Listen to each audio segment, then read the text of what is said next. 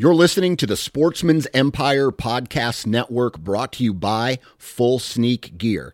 Check out their entire lineup at fullsneakgear.com. Also be sure to check out our entire stable of podcasts at sportsmansempire.com. Go Wild is a free social community created for and by hunters. This means that unlike mainstream social media, your trophy pictures won't be censored. They're encouraged. As you spend time on Go Wild, you will earn awesome rewards such as gift cards, free swag, and big discounts on brands like Garmin and Vortex. You will even earn $10 just for signing up. Visit downloadgowild.com and sign up today.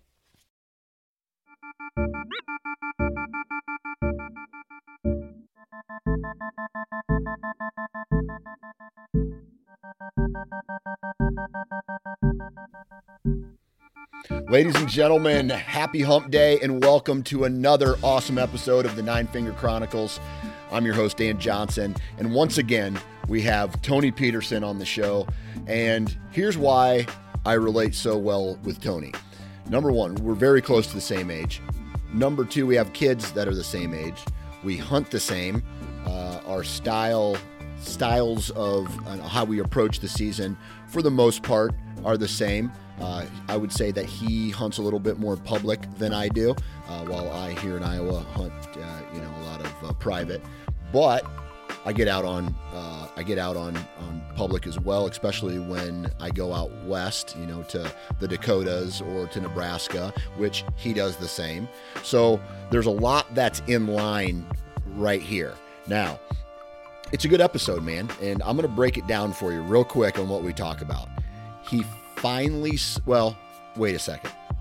He has a big announcement to make on this podcast, and I'm just going to tease the announcement. I'll let you get into it. We get to talking about our kids and how it can be a struggle, specifically with our daughters and the emotional side of things. We talk about active hunting versus habitat management style of hunting, the food plot, the cutting down trees, creating bedding areas, the habitat management that we've all seen and have basically grown up with in the quote unquote industry, as opposed to the active hunting, which is going out and locating the deer, locating sign and finding them, and ultimately putting yourself in the right position to kill them, which there's a little bit of that sprinkled into the habitat management side of things as well. What else do we talk about? We talk about how big of an asshole I've become and a hypocrite that I've become over the years. And it's, again, just a fun episode. Anytime Tony's on, man, we have a blast. And I know from the comments that I get from Instagram and social that you guys like these episodes too. So I just keep putting them out. And we do talk about deer hunting, but it also gives me a little bit of a break in between deer hunting to, the deer hunting talk, to recenter myself, not get bored with the deer hunting talk, and then get back into the deer hunting talk. So here is a good BS session with Tony. We got another episode coming later on this week with Eric Lance of Hunt Science, and we talk about biology. We talk about how one might become a wildlife biologist, what it is that they actually do, and that one's going to be a fun episode. I'm sure you guys will enjoy. More on the science theme on that one. So here are today's commercials. First off, brand new to the Nine Finger Chronicles is the Woodman's Pal. It is a machete, and they offer some other cool things as well. But this machete I can definitely see on my hip during, I would say, in about a month, right? And also, if I'm not going too far from the vehicle, in a run and gun type situation, hack some branches out of the way, cut some shooting lanes with this thing. It's a machete. It's got a hook on it. Chop vines. I mean, you could make scrapes with it. You could make rubs with it. You could really use it as a tool when you're actively hunting. Chopping down, I can definitely see this in the shooting lane, the habitat management, hey, I need something really quick to chop down a sapling or clear an area, this is the machete for you. So WOODMANSPAL.com. Go check it out. American made since 1941. That's the Woodman's Pal. Go check it out. Next on the list, we have Tethered. If you're looking for a saddle, obviously you've heard it, especially out of my mouth. It's a brand that not only has an awesome selection as far as their actual products are concerned, right? They have the saddles, they have the climbing sticks, they have the platforms and all the accessories that you need for saddle hunting, but they also have the community that supports that, right? If you want to become a better saddle hunter or become better educated about saddle hunting or even hunting strategy in general, Tethered has cultivated a ton of content on their website and on their YouTube channel for you to go check out. So go visit Tethered's website, tetherednation.com. Next on the list, Wasp Archery. Again, absolutely love this company. Love the people, like all of the companies. I mean, these people are dedicated outdoorsmen. And so I love Wasp, and mostly because Wasp does what Wasp does. And that is, you put their broadhead on the end of your arrow and it destroys everything that it hits. And even in marginal shots where we want our broadheads to perform at their maximum functionality, right? Obviously, you put a broadhead through the lungs, you put a broadhead through the heart, animal's going to eventually die, right? I like big blood trails and I like a lot of damage. And so I am a huge fan of Wasp for that reason. A majority of their heads are still made in America. On top of that, they have some of the highest quality materials that go into the design of their broadheads, and so it's a win-win. Mechanicals, fixed blades, you name it, they have it. wasparchery.com. I do have a discount code NFC20 for 20% off. Go enter that in. Now's the time to go buy. Go get them.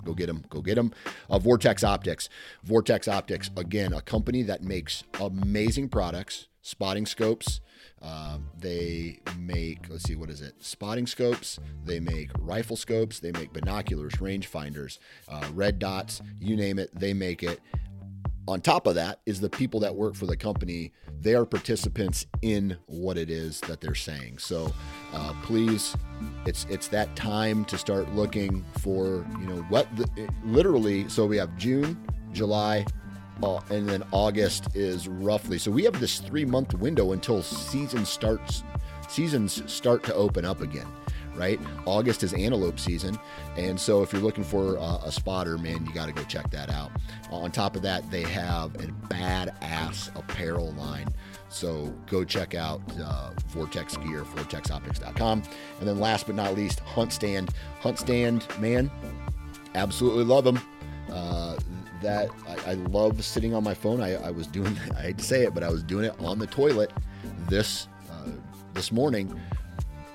Taking my morning, scrolling through the properties that I have access to, just daydreaming about what it is, wind directions, what time of year, and just really calculating with all the other information that I've gathered throughout the years, documenting it on Hunt Stand, and then basically using that to forecast what my plans are for the upcoming season. Now, sometimes they change, sometimes they don't.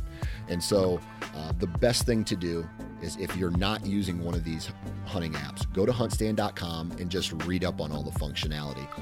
On top of what they already have, they also have an upgrade, which is the Pro Whitetail platform. So go check out that as well. And man, it's a really good lineup right there of products that I use every year, sometimes daily. So huge shout out to all the brands that support this podcast. Please go and support the companies that support this podcast. They're all very high quality. And that's really it. We've done the commercials. We've done the intro. Hopefully everybody's staying positive out there. I know sometimes it's tough.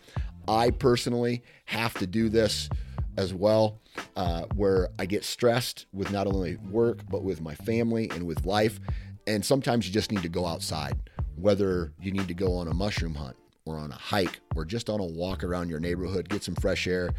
get that positive energy up, and then share that positive energy with everybody. So that's the hippie in me talking. Good vibes in, good vibes out. Enjoy this episode with Tony Peterson. All right, on the phone with me today, again, not sure why this dude keeps coming back, Mr. Tony Peterson. How we doing, man? I'm good, buddy. How are you? I'm doing good. I want to ask you a question right off the bat, but I have to vent to you a little bit. You have 2 daughters, and how old are they? 11. They're both 11. So my daughter's 10, right? So they're similar in age. Here's how my morning went. I woke up and surprisingly was in this excellent mood. You know, like the type of mood where you're whistling and you're like, hey, today the sun is out. I'm happy. You're happy. You're drinking your coffee. You're like, God, this coffee's delicious. Oh, look at how beautiful it is. Look at that songbird. It's beautiful. 7 o'clock rolls around, and it was like the crypt opened up in a horror movie, and up from hell comes my daughter, just like boom, boom. I said, hey, good morning, sweetie. And she just gave me the look like, I'm thinking about killing you right now, or I hate you, and I'm just like, okay. So I just let that one slide. Couple minutes later, it's, hey, what do you want for breakfast? And her response to me was, you guys don't even love me. I'm like, what the hell? Where did this come from? And so she spirals out of control, which causes me to spiral out of control. And so from 7 o'clock till 8:30, right, there's an hour and a half. And in that time frame, I have reached my daily limit of intake of bullshit in that short period of time. And so, hold on though. What was her issue? You got 2 daughters. You tell me what their issues are. But she didn't lodge a specific complaint. She was just generally pissed at you. Yeah, just like a general, why are you breathing type of hatred towards me. I think some of it had to do with, so our youngest boy has asthma. He had an asthma attack the other day. We kept him home from school. We're keeping him home from school today. She has a sore throat, or so she says, and she doesn't feel that we treat a 10-year-old like we treat a 5-year-old. And so I had to kind of explain to her, like, hey, you're a little older. You're able to deal with a little bit more of this. You know, it's not worth staying home from school. And then I think that kind of caused the meltdown into the rampage that destroyed the city, if that makes sense. That makes total sense to me. Yeah. Like, there's days where, you know, I just want to leave. Yeah. It's crazy, man. Like I've never loved children so much. Like I love my children. I'll do anything for them, and then hate them at this, like equally at the same, like it's so hard. You're just like, ah! Yeah, Anyway. they're a lot. Yeah. I mean, I see 5,000 eye rolls a day. Oh yeah. Oh yeah, man. I get it. That makes me mad. Almost worse than like the back talk. The eye rolls piss me off way more than the back talk does. Yeah, so passive aggressive. Mm-hmm. Hey, say it to my face. If you're going to say it to my face. I dare you. And so. Come at me, bro. Yeah.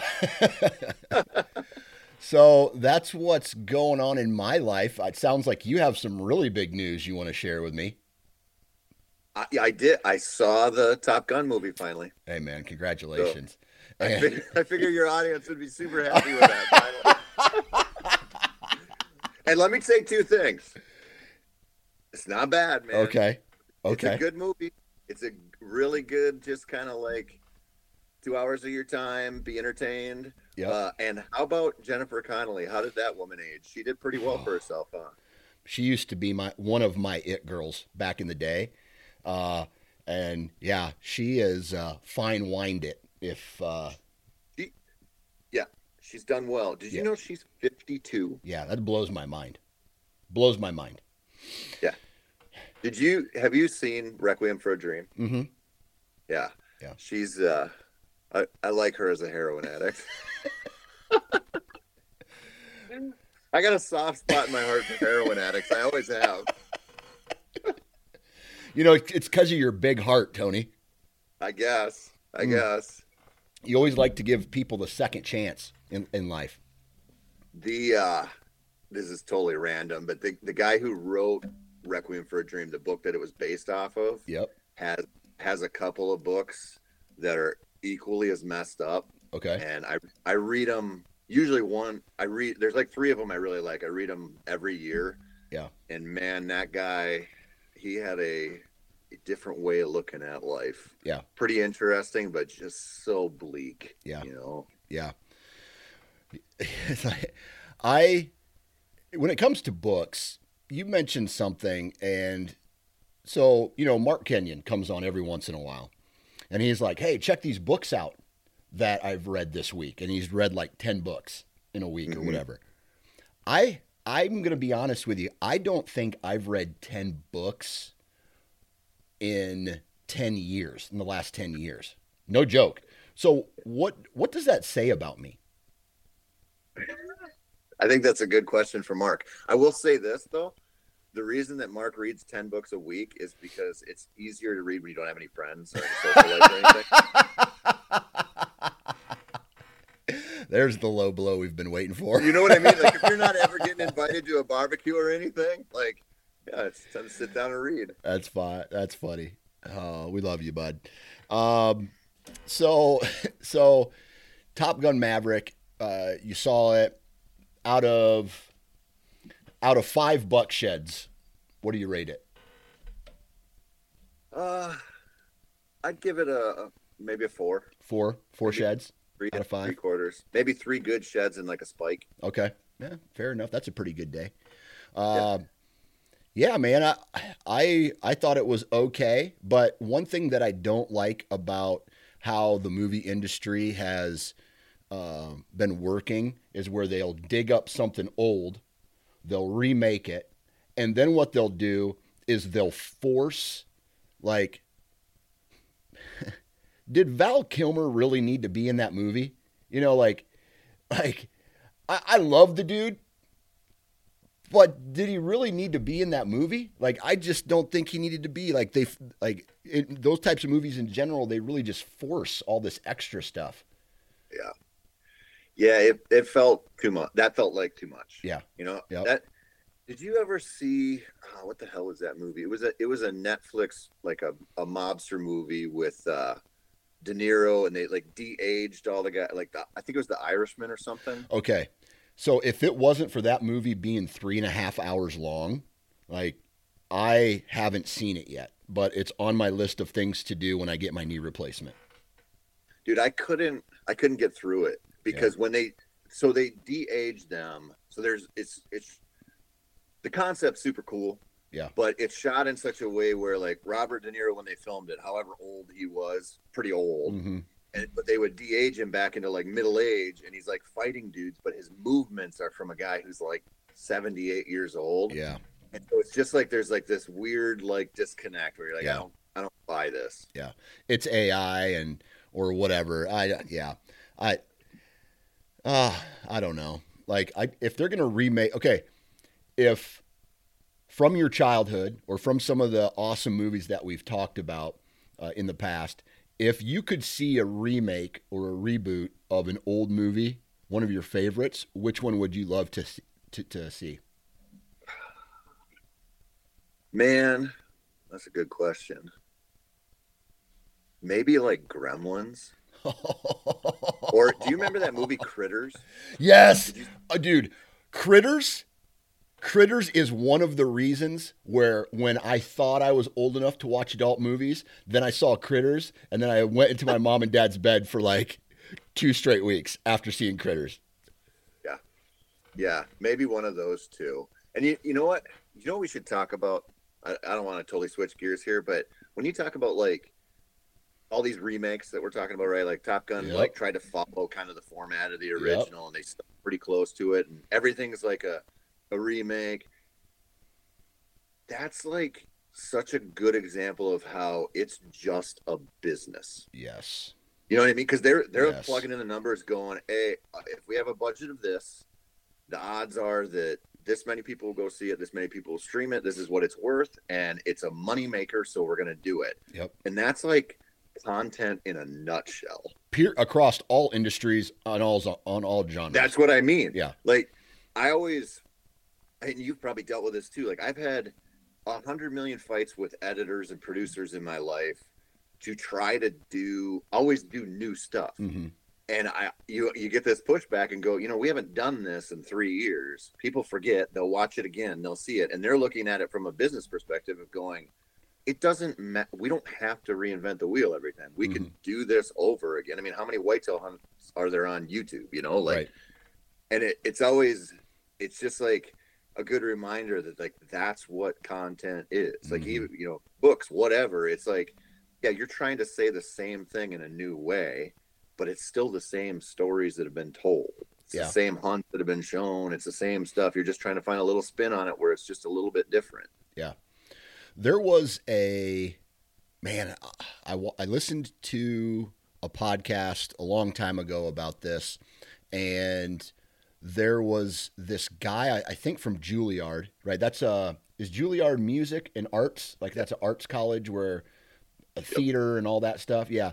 So this one guy from Juilliard came on, and he was talking about how there's, and this is in storytelling, and storytelling is movies as well as songs and things like that.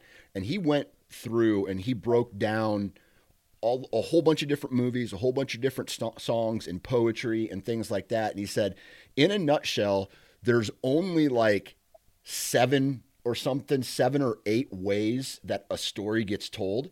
And it's just recycled with new characters or new moods or whatever it is. But if you were to break it down to its foundation, there is, the introduction, the climax, and the ending. Like, it's all, and then different ways of doing that. Sometimes the climax is at the beginning, and then it's a long drawn out movie to the big suspenseful end, or whatever the case may be.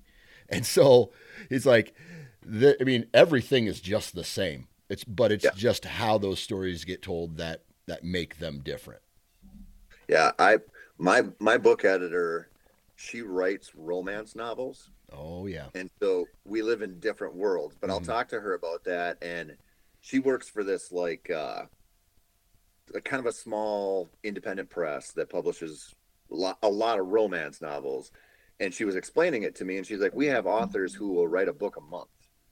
And I'm like, how the hell do you do that? And she's like, because they're just plugging in new characters, and like, it's the same template. So you don't have to think like, what's the cool thing that happens now? It's the same story structure no matter what. Yeah. And so once they've worked that muscle a little bit, they go, okay, I know this, this setup happens, and there's rising conflict, and then there's this struggle, and then they fall in love, and then it's this. And it's just like, I remember what you was explaining to me, that I was like, that's so shitty. Like, that's so bad. But then when you get away from it, you're like, well, that's kind of the same thing we're all doing. Like you said, when you look at like building a hunting show, there are different ways to do it, but they all follow the same pattern that you're talking about. Like, there are only so many ways to do it. And it's like, that's kind of a universal truth in content creation. Yeah, man. And that's why I really enjoy these types of conversations, because it is a break from the norm of what this content stream coming from me it actually is. And so I love getting curveballs, and that's why I personally have reached out and started doing different things. Just like, number one, knowing that it may take a little hit on the analytics side, but for my own needs, I need to do something like that, or because I can't be that person who just goes rut tactics, pre-rut, post-rut, rut, blah, blah. And then next thing you know, your eyes are just no liquid in them, and you can't blink, and you're having a stroke, and you're angry at your table and whatever, before I black out. Yeah, man. It's tough. Yeah. And I've always, I remember when I got into the hunting industry and I was working with Bill Winke, and I was like, man, this guy is just a machine for cranking out Yeah. a certain kind of article Mm-hmm. that just appeals to people who want, like, they want the shortcut on how to kill big bucks. And he was a master of that. And it just, part of it is wiring. Like I just did a foundations episode that'll drop here pretty soon on whether you're like figuring out whether you're a whitetail pioneer or a settler.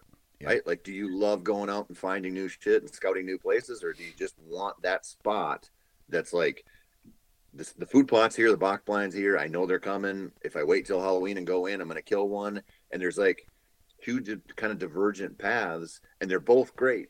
Yeah. But figuring out which one works for you is really important. Yeah.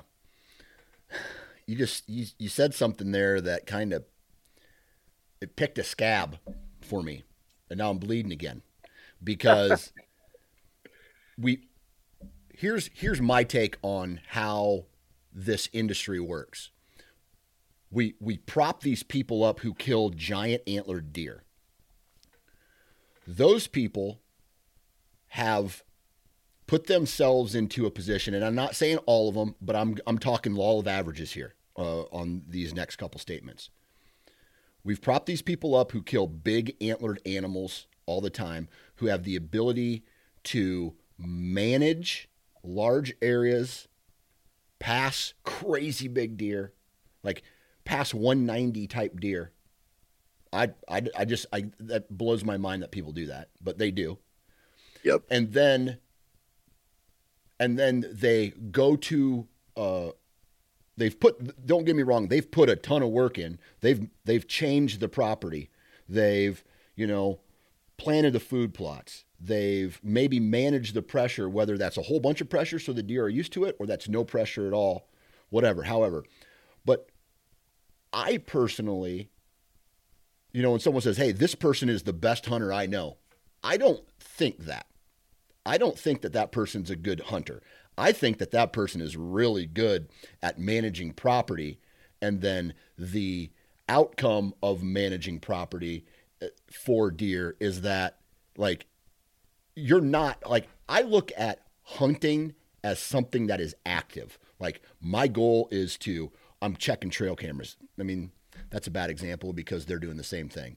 But I'm doing this. I'm looking for sign. I'm moving around. I'm doing this. I'm not going to a box blind in a food plot and watch and just waiting. Like, there's hunting and then there's waiting for me. And some people kill really big, awesome deer waiting. And then there's some people who do the same thing, but they're more active in that approach. And so I don't know, that, like, there's something, and maybe this is me just getting old and becoming more of an asshole as I get older, but man, like, I don't like it when people go, hey, that dude's an amazing hunter. No, actually, he's really good at planting vegetables. He's a good farmer. Yeah. Yeah. I mean, I used to get really worked up about that because it's so common. Mm-hmm. But I'm to the point now where I just don't care. Like, yeah. I think you should look at all that stuff. And the whole point of that foundations episode was like, try different shit to figure out what you like. Yeah. Some people are wired to just want that, like, super consistent hunt where they don't have to think about it a lot. Like, I know if I plant my plots in the spring, and I know if I leave it alone until this right time, I can go in, and that's good enough for them. But my point was, figure out what you enjoy. And yeah. I think what you're saying is a lot of people look at, these people who are phenomenal at growing big whitetails, yeah. and they aspire to that. And I go, I don't know if those people are any happier than somebody who's going out on public land, but they're doing that partially because it's the easiest way to kill big deer on film. Exactly. It is the easiest way. Yes. Yeah. And so, there are people who love that shit. Yep, and I absolutely. Say, go nuts, but also understand that, like, that's not necessarily something you might not want to aspire to that, because it might not do anything for you. Right. Like, people say, I'm sure they say this to you, but they've said it to me a million times. Like, man, I would take if I was in the industry, I would take every hunt that was offered to me. Yeah. And I go, yeah, some people are like that because it's a free hunt and they're going to go kill shit and it's going to be easy. But if you're a certain kind of person and you go do that, you'll find out you actually don't like that much. Yeah. And it's not that rewarding. And so it's like that dream is to always go hunt the easy spot with huge bucks. Yeah. But if you go do that, for some people, it's just like, that's not my thing. Like, it's not going to work for you. And I think it's like really important for us to always be trying to figure out, like, what's your lane? Yeah. Like, if speed scouting in the season and going mobile and just trying to figure stuff out really speaks to you, then lean into that. Yeah.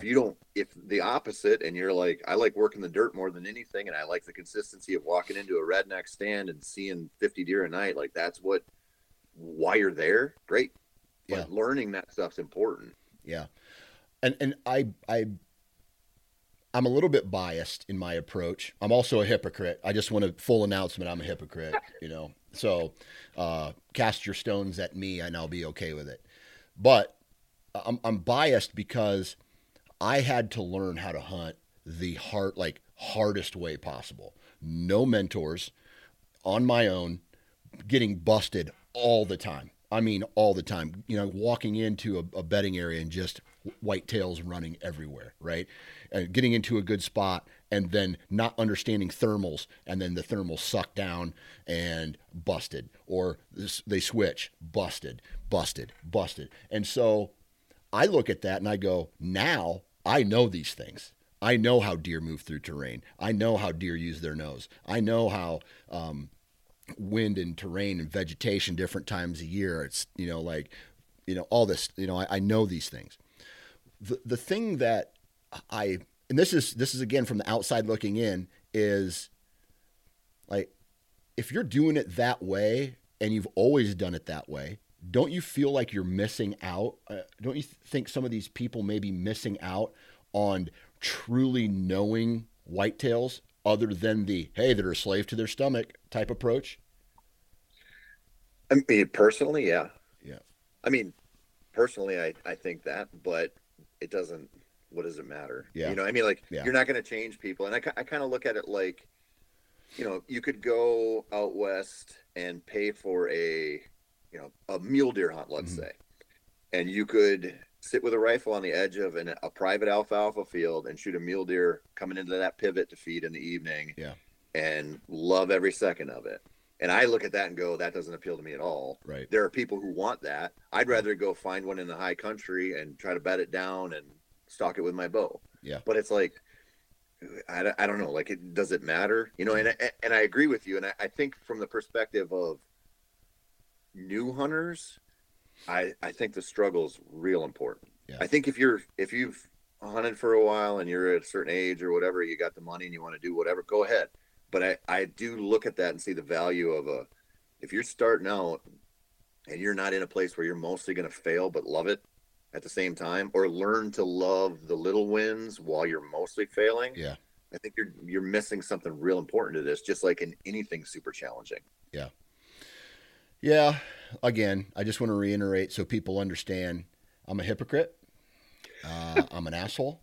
And so that's just my very negative. And I'm usually a positive guy. I mean, maybe I wouldn't have even went down this path today, but my daughter ruined it for me today. It's all her fault. The whole day is ruined now.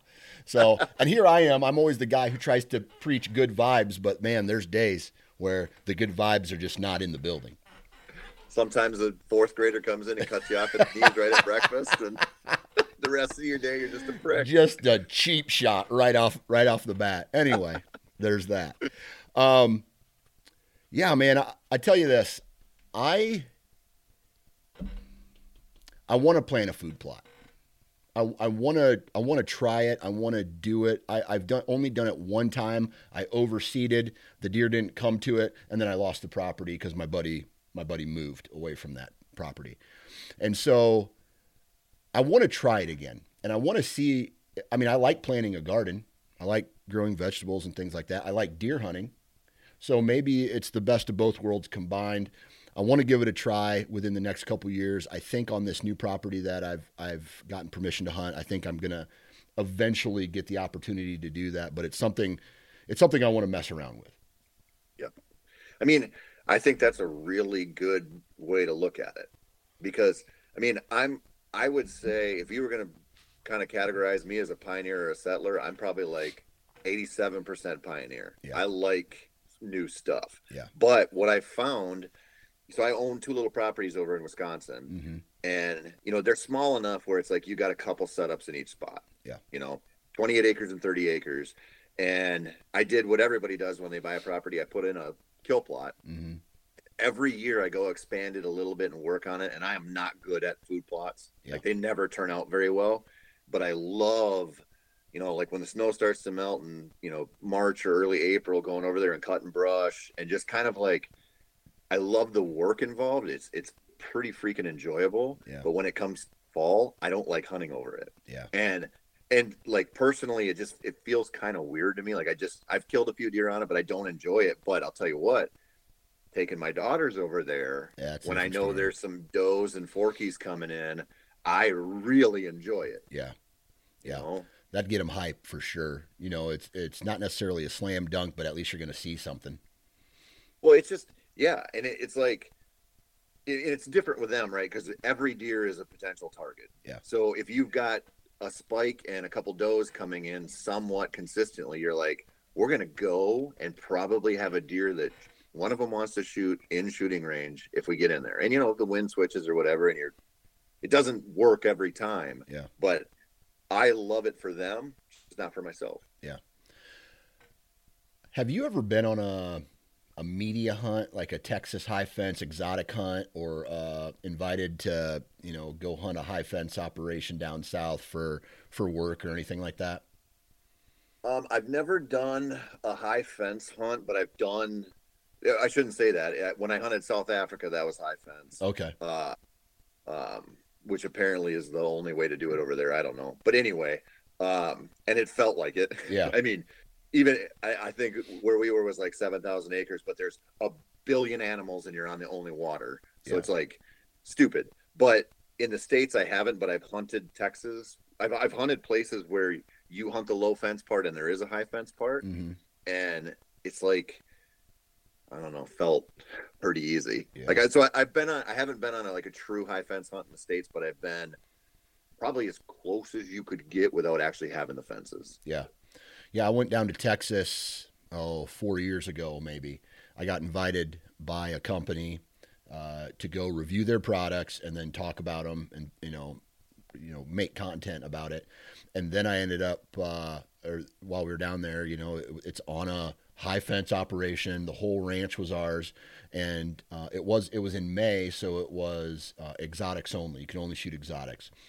And we get in there right at daybreak, and you hear clink, clink, clink, clink, clink, clink, clink, clink. The feeders go off, and then all the animals start to come towards that sound. And it felt a little icky to me. I know other, there was a black buck in front of me, and the guy, it just appeared out, and it was headed right towards the feeder. And so I was like, maybe I'll pass this and just kind of wait and see what else is there. He goes, "You're going to pass this?" I'm like, yeah, this first set, I don't know what I'm like. I never have done anything like that before. And I guess out there, you're just supposed to slay shit and not really, it's not like really hunt. It's basically target practice. And eventually I threw a couple arrows down at that trip, but it's one of those things where I walked away from it going, hey, I'm glad I had that experience because now I know that I don't want to do that kind of thing again. So, yeah, I mean, those hunts, and the Africa thing too, they're kind of set up mostly just to kill. Yeah. Like the people who are going to do those mostly want a lot of stuff in their trophy room. Yeah. And not everybody, right? But yeah. It's like, it is a weird thing. And I look at it and go, like, I'm a freedom guy. I'm like, whatever, I guess, go do it. Yeah. But there's so many opportunities to not do that. Yeah. And do other stuff. I don't know. Not my thing. Yeah. Man, I tell you what, I was messing around online the other day, and I pulled up my hunting app and was just kind of scrolling through it and messing around, and it just it got me hyped about heading out and trying to do, this year, South Dakota has turned from pretty much an automatic draw to that to a draw now. So I applied there with 0 points. Who knows if I'll get it or not? If not, I'll have a preference point for next year. I got Kansas that I've applied for now. If I draw Kansas, I'll probably try to hunt Oklahoma as well. So long story short, I've just started daydreaming about South Dakota again, and how much I absolutely love that terrain, that western Nebraska, western South Dakota type terrain, the prairie and things like that. I don't know what it is, but I just love that, and I love watching mule deer through a spotting scope, and I've just been really thinking a lot about that lately.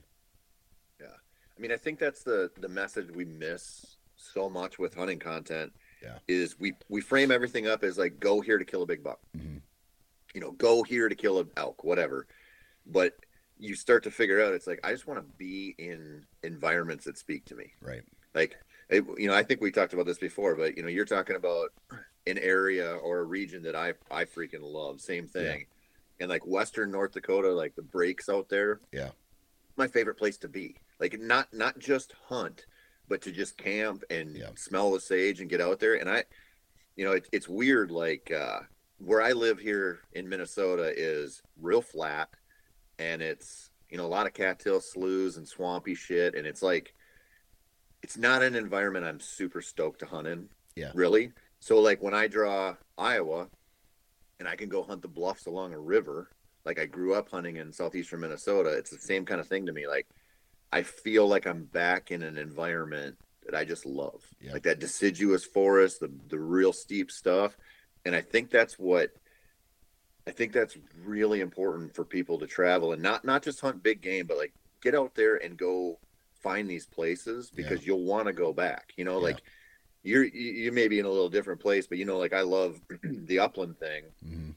So sometimes, you'll find a spot like that and go, well, shit, I can't get a tag here every year to hunt whitetails, but I could go back here and hunt Sharpies with my dogs, or hunt pheasants, or go do a turkey hunt or something. And it's just kind of a testament to like, you just want to be there. Yeah. Like you want to spend time in that environment because it's special to you. Yeah.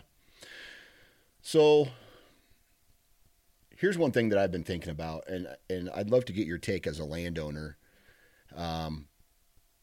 Like land prices in the county that I live in are absolutely ridiculous. I mean, $12.5 an acre for junk ground. I mean, no, like really low corn yield, sandy soil. It's basically just recreation ground, right? So that price is ridiculous. But I'm having these internal thoughts and debates about if I should try to pick up some small acreage in a different county, so I at least own some land, just in case the worst possible thing comes to truth, and that, hey, there's no more public land, or if you want to have a good hunt that's not blown out all the time, you have some ground, versus investing that money in some lifetime type hunts. Like, man, I want to go hunt a moose, and I want it a certain way, and I know that certain way, I need to go do something with somebody who's experienced at that, and it's leading me towards an investment, whether that's with an outfitter or a guide, or me planning that trip by myself. Either way I look at it, it's a big investment, and so I'm having this debate of, do I cross some things off my list? Do I put my financial investment in out-of-state hunts, or do I try to save and do this land thing?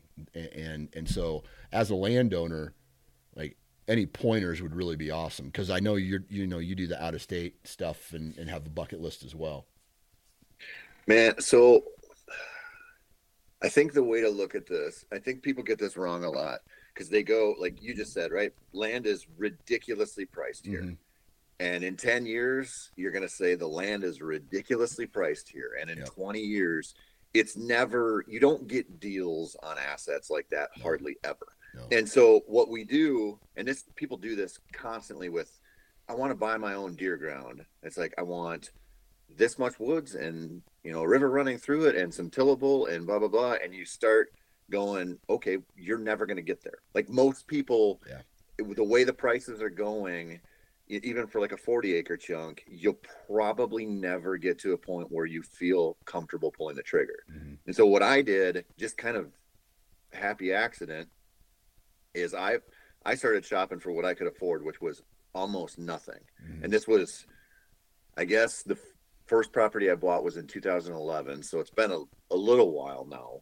But you buy something that you can afford and you can turn it into something. Yeah. You know what I mean? So instead of being like, I want 80 acres of this and that's my goal, maybe it's 20 acres of, less appealing ground. But that 20 acres of less appealing ground, if you go plant some fruit trees on there, you take a little care of it, maybe in 5 years, that's worth enough for you to get a down payment on something bigger. Mm-hmm. And it's not, I mean, we set really lofty goals with this, and I get it. Like, everybody's in a different position, but you kind of got to like build your way up to it for most people. And so I'll just give you an example. The first property I bought was 28 acres, and I couldn't afford it at $15,000 at that time in my life. My wife was pregnant with 2 kids, but it was a screaming deal. So I split it with my dad.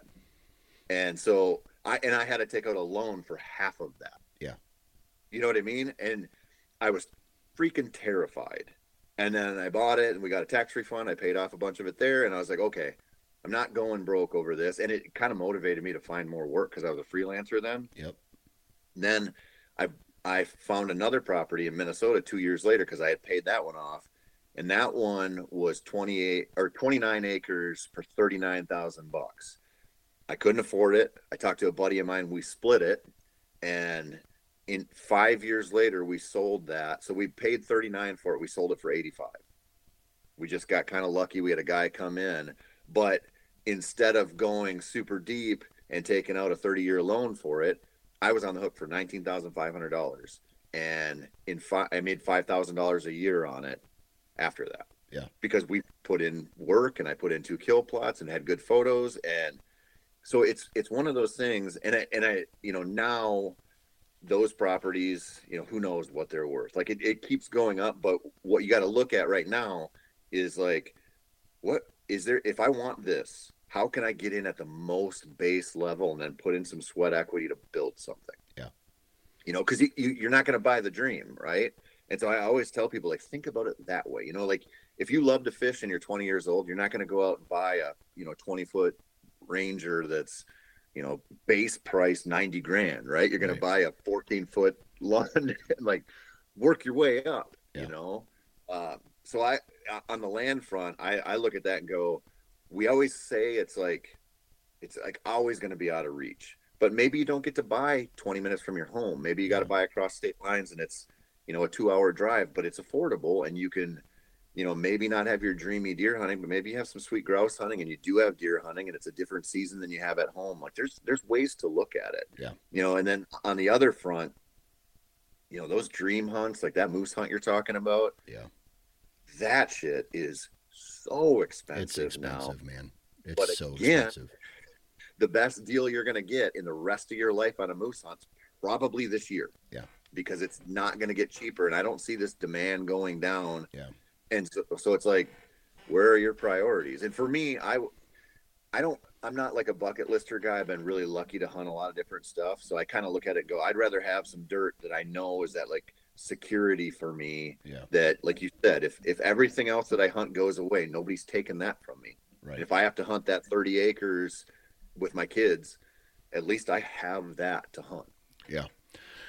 Yeah. So that's been rolling around in my head right now. And there's some property that I've been looking at and thinking about approaching a landowner, because once it hits the market, there is no deal on it. I mean, especially through a company, let's just say like Whitetail Properties, like they're going to sell it at the max price of that. And so, and if there's good deer on it, there's somebody with a lot of money who's going to pay for that, which obviously drives the market. And I guess you can't blame the people for that. But so my goal is to buy ground under the radar, and hopefully, obviously if you're going to sell land or land for the most part, you're going to have some kind of idea of what it's worth. It's just a matter of telling these people, hey, like my thought is save your 7% or whatever their commission rate is on this ground, and I'll pay you that, but you're not having to go through all of this extra stuff to do it. And so I don't know. We'll see.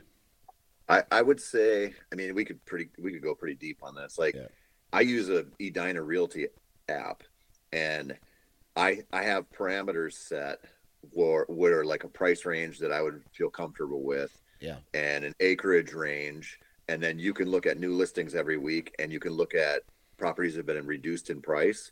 And then if you see, like, if you have that set up and you're paying attention, because we're in a spot right now, like people talk about like the 2008 housing market crash and like the stock market crash, and we act like that was like a thing that happened overnight.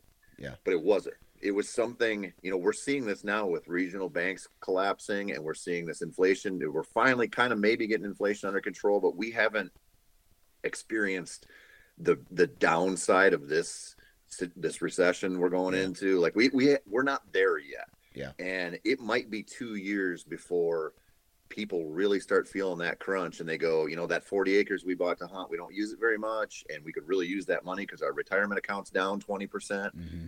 And if you start paying attention to those trends, like I know I said earlier, like there's no deals, like sometimes there are. Yeah. And sometimes what you see when you follow something like that is I'll see a property come up that I'm kind of like, oh, that's kind of cool.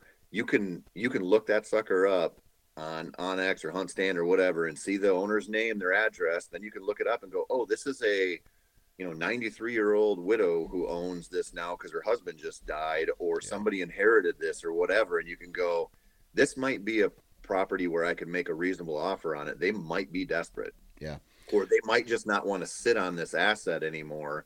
And so you can do a little due diligence that way and kind of like at least help yourself out some. Right. Here's a question. Maybe you know this. I don't. So I can go into a dealership right now and I can buy a $60,000 truck with no money down. Okay? And get it today, right?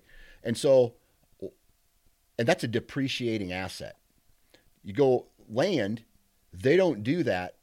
So if a bank goes upside down, or if the guy can't afford to pay it, they're getting something that's actually going to appreciate. So why don't they give those types of loans out to land?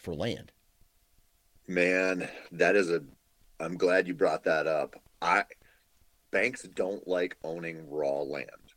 They just don't. And I've tried. So that's another thing. Lenders are very comfortable if there's an asset involved, like a car or an RV or a boat or a house, that they're just comfortable if they have to repossess that. Yeah. With land, like raw land, getting a loan for it, especially if you don't have like immediate plans to build on it, right, is like brutal. But this I'll say this. When I bought my first property, I went through Wells Fargo because that's who I banked with. Yep. And they're like, we're not giving you a loan for land. And I was like, it's like $7,000. Like, what can we do? And it was I did a personal loan, right? Mm-hmm. The interest rates suck or whatever, but like I could get the loan. The next one, I can't remember if it was that one or one. I bought 3 in my life. One of them, I went in and I bought it for 27 grand. I needed like 21 or 22. I can't remember. And my credit union was like, no, we don't give raw land loans. Yeah. And I said, well, I was like, I have great credit. Like I can afford this payment. What can we do? And they're like, oh, do you own a vehicle? And I was like, well, I have one that's going to be paid off in like 2 months. And they're like, just pay it off. And then we'll just refinance your vehicle loan. And you can use that money to buy the land. And I was like, why can't you just give me the money for the land then? But they wouldn't do it. But they did that land for me. And I actually got a phenomenal rate on it because it was an auto loan. Yeah. So there's like having a relationship with a banker. I know it sounds like 1930s type stuff. Yeah. But, like working with a credit union or something. And really like what you said about, how you kick this off. If you're going to buy land, you better save up a real down payment. Like if you're thinking if you're going to spend 80, 100 grand, 200 grand, whatever you're going to do, like they're going to want to see a real buy-in from you to even consider it. And if it's got ag, it's different. If it's income producing, it's different, but it's not so simple as being like, I want 40 acres of deer ground and I'm going to walk in and like that dealership and not put any money down, because it's not a good idea. And we should say this, if you're listening to this, don't buy a $60,000 truck. Yeah. Don't do it. Man, these interest rates are crazy right now. They're about to go up a little bit more here, it sounds like. Yeah. Oh, yeah. There's that. Okay. So what hunt this year would you say that you are the most excited about going on? If everything comes to fruition and you draw what you wanted to draw, or the plans put in place, what are you looking forward to the most? This is gonna sound really weird, but bear hunting with my daughter in Wisconsin. Okay. And bear hunting is way down on my list of priorities. Yeah. But I drew and she drew a tag, and we have some big bears to work with. They're out of their dens already. We're seeing them. We're seeing their tracks, and I think if I work hard, I can get her on a big one. I'm talking like a live weight 400. Wow. 400 plus type bear, and I'm just kind of geeking out on the idea of being with her when we see a big bear coming in. And the whole process, what I love about bear hunting, kind of like the food plot thing we talked about, I don't like shooting a bear on bait. It's a weird thing. I love baiting them and setting up spots and running cameras, and just like, it's super exciting to me. But when I'm sitting there and a bear walks in and I shoot it on bait, it's not, it's not my thing really. But with her, we're going to make it a process. We'll go over there, we'll bait together, we'll haul the boat over and go fishing or catch some trout, and just make it like it could be like a month-long experience for us. And I'm geeked out about it. And it surprises me, because if you'd have asked me if she didn't have a tag, I'd be like, I can't believe I'm skipping an elk hunt or a mule deer hunt to go bear hunting, you know? Yeah. Yeah. That's crazy. Bear hunting. Again, for me, I think me and you are on the same boat, like dumping a box of Cheerios and some syrupy bread out in the woods and waiting for an animal to come to it. I don't know. I don't think that really trips my trigger, but I've had some buddies who said, dude, I thought the same way until you see an animal that if it wanted to, it could kill you. Yes, it's eating Lucky Charms, but if it wanted to climb that tree or run you down, it could, and a black bear could hurt you really bad. And so he goes, until you feel that power within bow range, it kind of changes your mind a little bit. Yeah. I mean, I really think it's something that if you have any interest at all, you should try to do it once. Yeah. I mean, and I'll say this, again, you're kind of like in a big woods setting. It's cool. Yeah. Like you're in swamps, big woods, it's different. And when you see one coming through the woods, like being around bears is cool. Yeah. Like just being around them is pretty neat. And it sounds like a slam dunk type of hunt. And it can be. Like you see this in the hunting industry a lot, where people go on bear hunts, on like an outfitted bear hunt in, Manitoba or wherever, where it's like, oh, we have 17 bears coming in and we're hunting this color phase bear. Oh, there he is. Like there are bear hunts like that out there. There's also the do it yourself kind of thing. Like you could draw in northern Minnesota and go hunt Superior National Forest, and it's not like you're going to be overrun with bears and you're going to have to work for it. Or we have a no quota zone here in Minnesota, which is essentially probably the southern 2/3 of the state, and you don't have to draw. You can just buy a bear tag, but the bear numbers are really low and there's a lot of competition because anyone can do it. And I hunted that probably, I guess maybe 4 seasons, and I killed one bear, and it was the bear I saw in 4 seasons of hunting. And it's like not easy at all. Yeah. And so, it kind of varies, but it's worth it. Like you said about the high fence thing, you're glad you did it. Yep. right? Because now you know it's not your thing. And bear hunting, for whatever reason, you know, a lot of people, it's not their thing, but some people are like, you know, Clay Newcomb over at Meat Eater, like that dude's and I'm like, I don't get that, but that's his thing. You know, he loves it. He loves it. Well, Tony, man, from here on out, it would spiral out of control, and we'd start talking about things that might get us in trouble or ruin our career. So I think we'll save that for another episode.